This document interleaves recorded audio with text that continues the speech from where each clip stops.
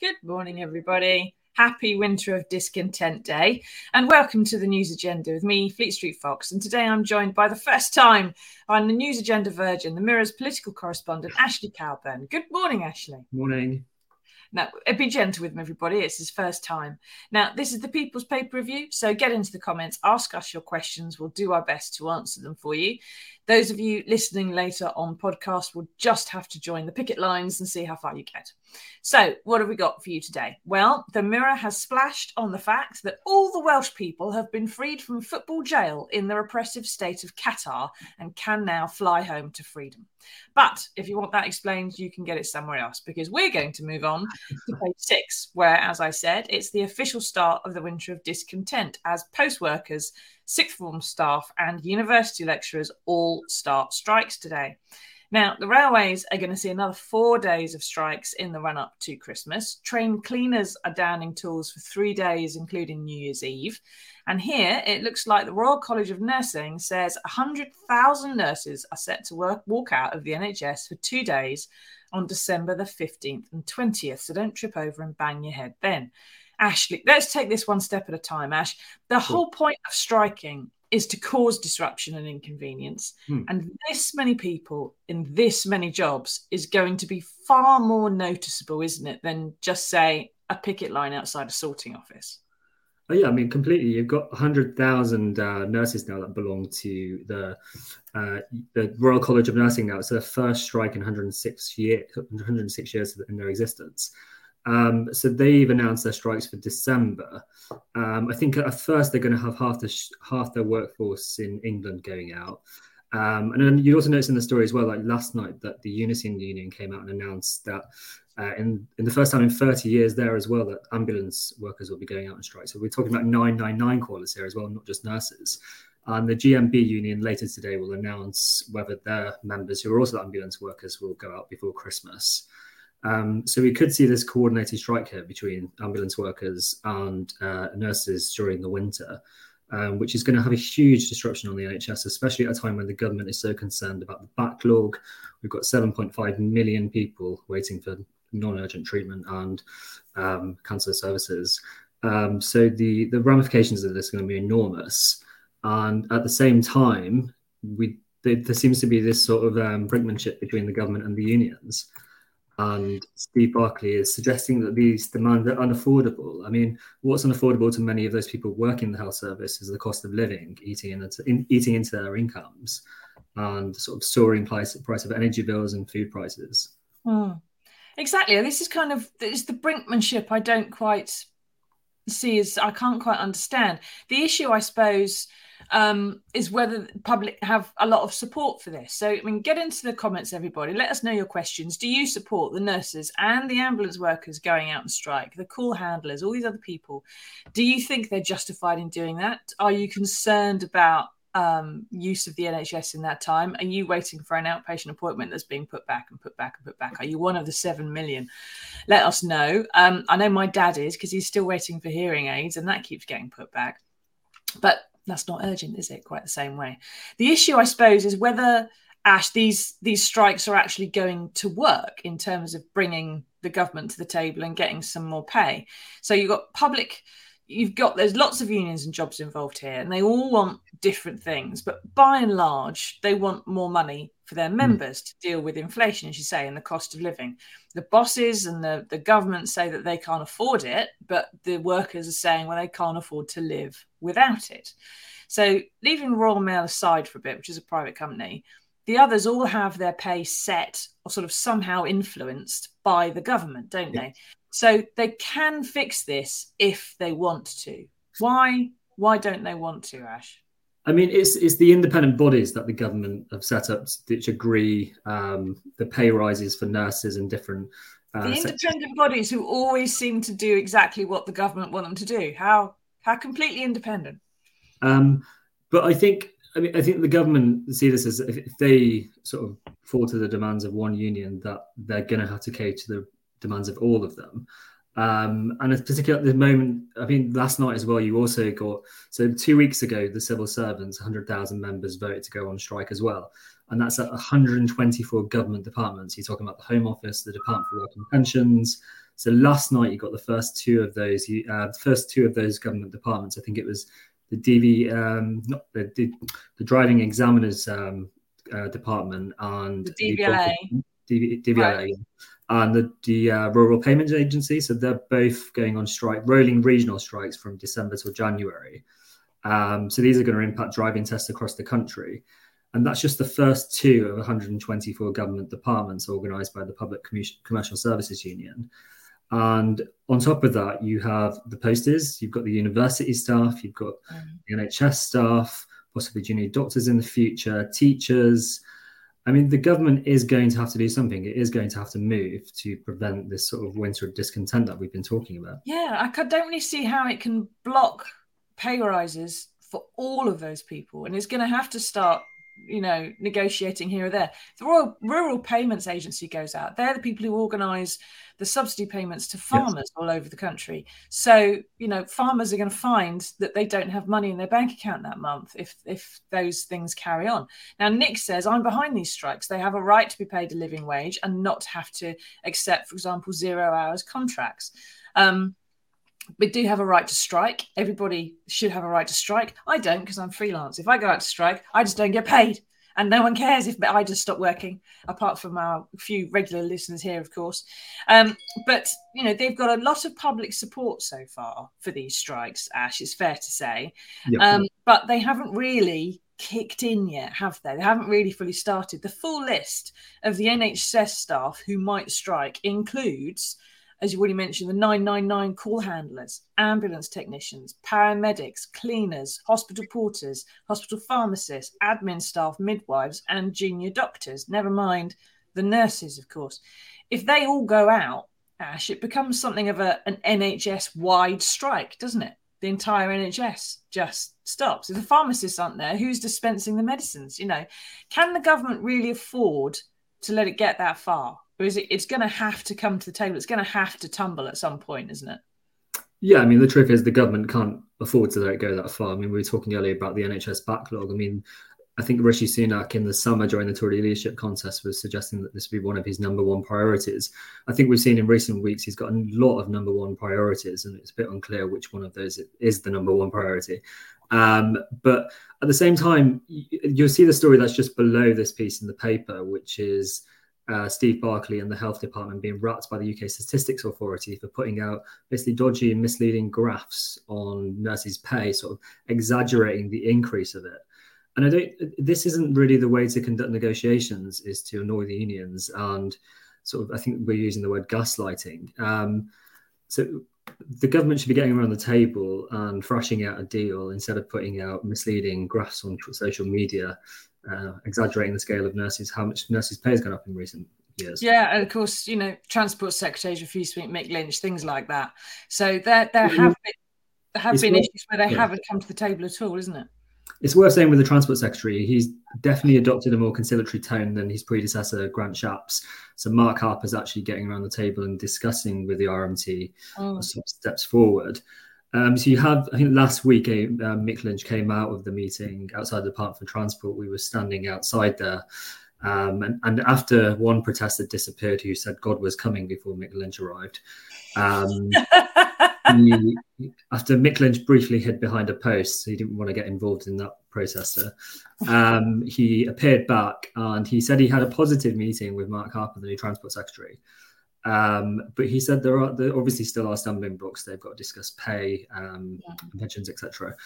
But whether we're closer to a deal, I think that's uncertain. The unions, the RMT particularly, is still waiting for a letter from the Department for Transport, sort of setting out the mandate for. Well, they won't get the letter because the posties have gone out on strike.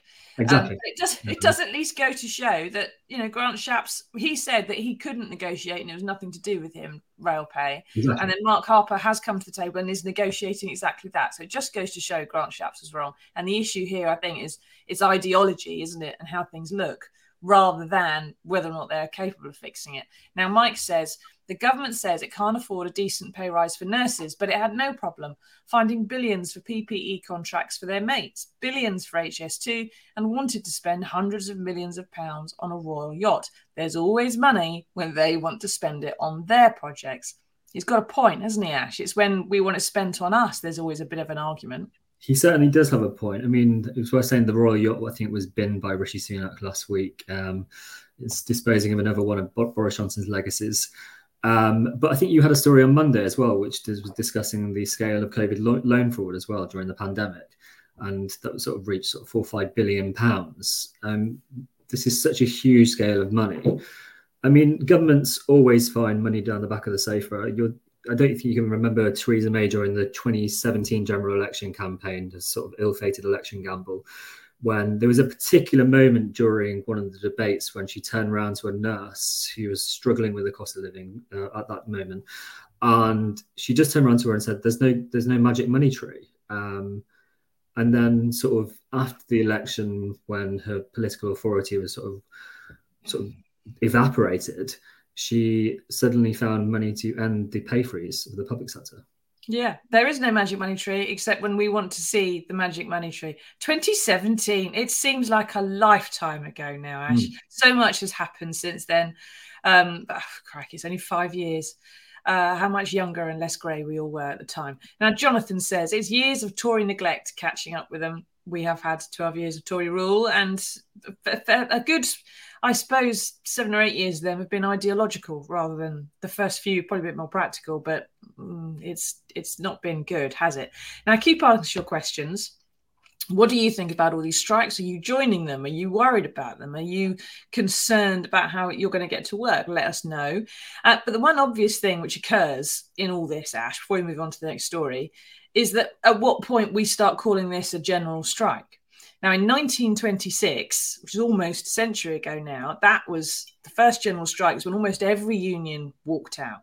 And unions then were massive. We had a lot of heavy industry. It made a massive difference to the country. Today, the economy is far more services based, but the public sector is a third of the working population, pretty much. If large parts of it stop work for a day or two, including the civil service, which keeps everything on the tracks, I mean, we will know all about it. Do you think, Ash, that we're going to escalate to the point where we are going to be calling this a general strike at some point over the winter? Or is that too much of a worry? I think the idea of a general strike is a bit of a misnomer, to be honest, because, I mean, largely due to the anti-trade union laws that we have in this country that have been introduced since the 1920s. I think in the 1920s, you had sort of industries walking out in sympathy with other unions. Yeah. And you just wouldn't get that now because the sort of thresholds and ballots that unions have to meet to ensure that their workers are going out on strike legally. You have to get a 50% threshold just to go out on strike. The idea of workers from other sectors just coming out on sympathy strikes, I think, is a long way off. But I mean, I was born in the 90s and I've never seen a scale of unrest this big. I think it's the 1980s, 1979 Winter of Discontent was the second largest event of disruption that's happened. I think we're a long way off a general strike, but certainly the biggest scale of unrest in the last sort of 30 years or so. Yeah, that's why it's being called the Winter of Discontent. I was born shortly before the last Winter of Discontent because I'm much, much older and more grizzled than you, Ash. And I can remember the mid-80s and Scargill and the miners' strikes and Orgreave and Wapping. And there was a lot of unpleasantness during all of that, I can recall. And that was ideological as well, on both sides to some extent. Michael says, we're once again going to have a winter of discontent. Perhaps you might have a general strike in the sense that it's just general striking going on, as opposed to a union going out in sympathy with another union. It would actually just be that everyone's managed to meet the 50% ballot threshold, and you just end up with strikes in all general directions, and we'll be calling it a general strike perhaps, but we'll have to wait and see, won't we? Let's hope everyone gets through the winter without being too badly affected by that, especially if you need to go to hospital for anything. But get into the comments, ask us your questions, let us know how you feel about all of that. But first off, we're going to move on to another story now. Speaking of people not working and doing their jobs properly, when he went into the jungle, Matt Hancock vowed that as soon as he was out, he'd be on the first plane back home to deal with his constituency work. But lo and behold, he wasn't telling us the truth, everybody. It seems he missed the first few planes home, which the other celebrities took. He even missed the plane home that his girlfriend was on. And he stayed behind to do a big money, ka-ching-a-ling TV interview instead, and is actually heading back later today. Now, Ash, we spoke on Monday on this show that he has legislation about dyslexia screening to present to Parliament on Friday, when no one else is in Parliament anyway. But he's had the whip withdrawn, hasn't he? What is his, on the ground from the MPs that you speak to, what is his reception going to be like when he does finally meander back in, all tanned and slim from a diet of rice and beans? Well, I'm sure he'll have lots of stories to tell to some of those MPs. But I was thinking whether he'd actually be at PMQs today, another jungle, Prime Minister's questions.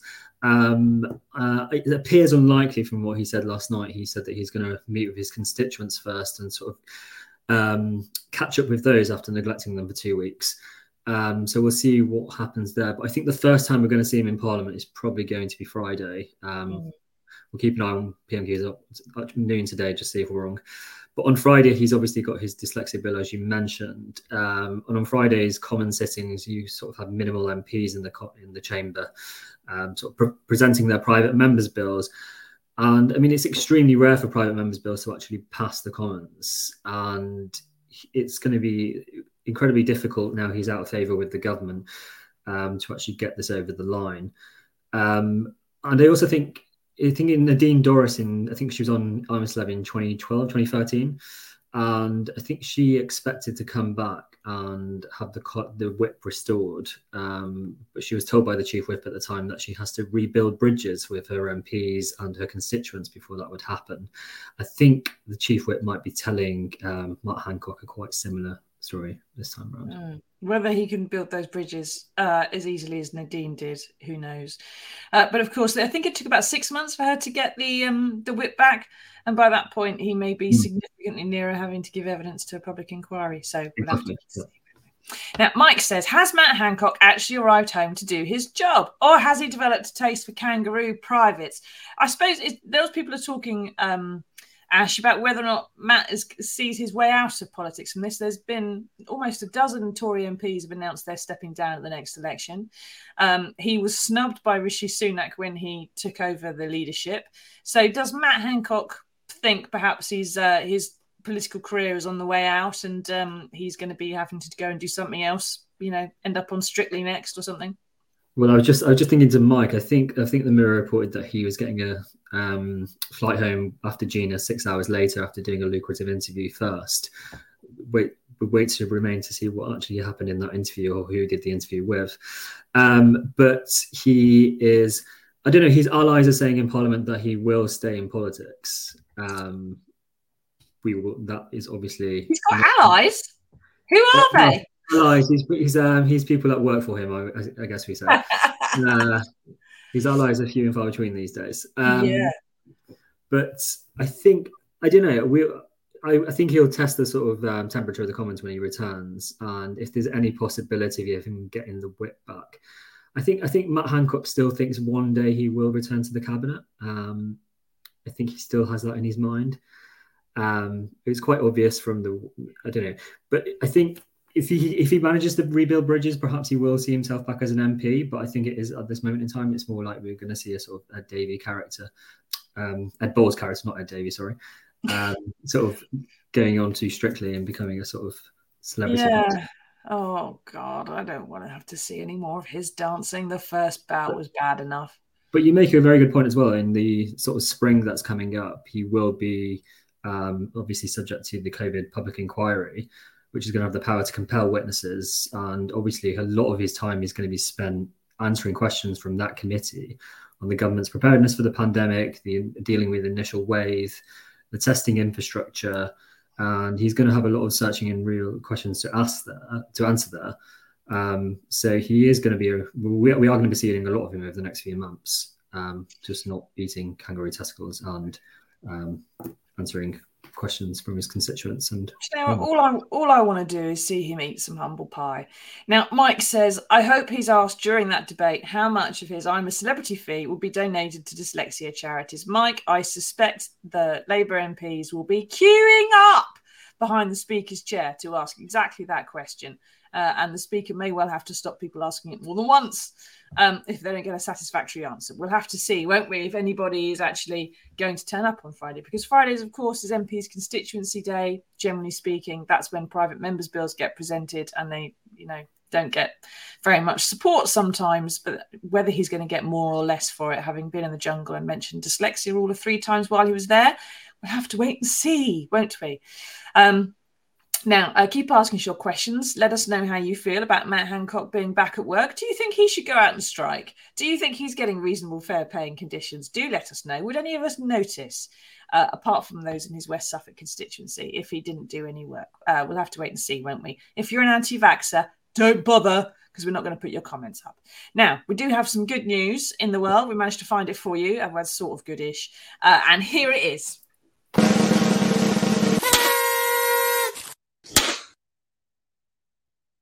Now, if you thought Noddy Holder screaming, "It's Christmas," every time you go to the shops is bad, or get in the car, or turn on the radio, then spare a thought, please, for Mrs. Holder. Not only does she have exactly the same problem, but imagine walking to a shop and hear your husband yelling no matter what shop you were in. But Noddy also, she has revealed, wakes her up on Christmas morning, every Christmas morning, by yelling it in her ear. And she says it's much louder in person than it is on the record. Ash, is this proof that to be married for a long time requires a level of sainthood that most of us simply don't have any chance of aspiring? Or is it just that if you're the one cashing the royalties checks, you can put up with just about anything? I think it's probably a mix. I was reading this story this morning. It did make me laugh. This quote of her entering. I mean, we all get sick of Christmas songs going into supermarkets over Christmas and doing a bit of Christmas shopping, hearing the same songs on repetitively songs since sort of the beginning of November. We're into December tomorrow, but she says she goes around the shops and she's trying to do her Christmas shopping and she has this bizarre experience of her husband's voice following her everywhere. So it's a scale up for her. So there's some sympathy there, I think. I have some sympathy, but I think the fact that she's putting up for it for so long is probably because she is literally the one cashing in on it. So you can't really moan too much if every time you hear it, you get another 50 quid or whatever it is, 50 pence. Christmas and if everyone's hearing it, Although interestingly, she says that when Noddy stopped going Christmas shopping, because every time he goes into a shop, it seems to come on. He seems to affect the playlist. It's his presence that just makes it ping, which is interesting. Right. Thank you, everybody, for taking part in that. Thank you, Ash, for explaining the strikes to us. I'm sure we'll have more to discuss about that as the next few weeks come along. Though Christmas started in this house some time ago because I have a 6-year-old, so I'm already fed up of Noddy Holder, but I can put up with it for a bit longer. If you're listening to us on podcast, please leave us a review so other people can track us down. And there will be PMQs later on the Mirror's social channels, so keep an eye on that at noon. And in the meantime, we'll see you again next Monday for another edition of the News Agenda. Tatty bye, everybody.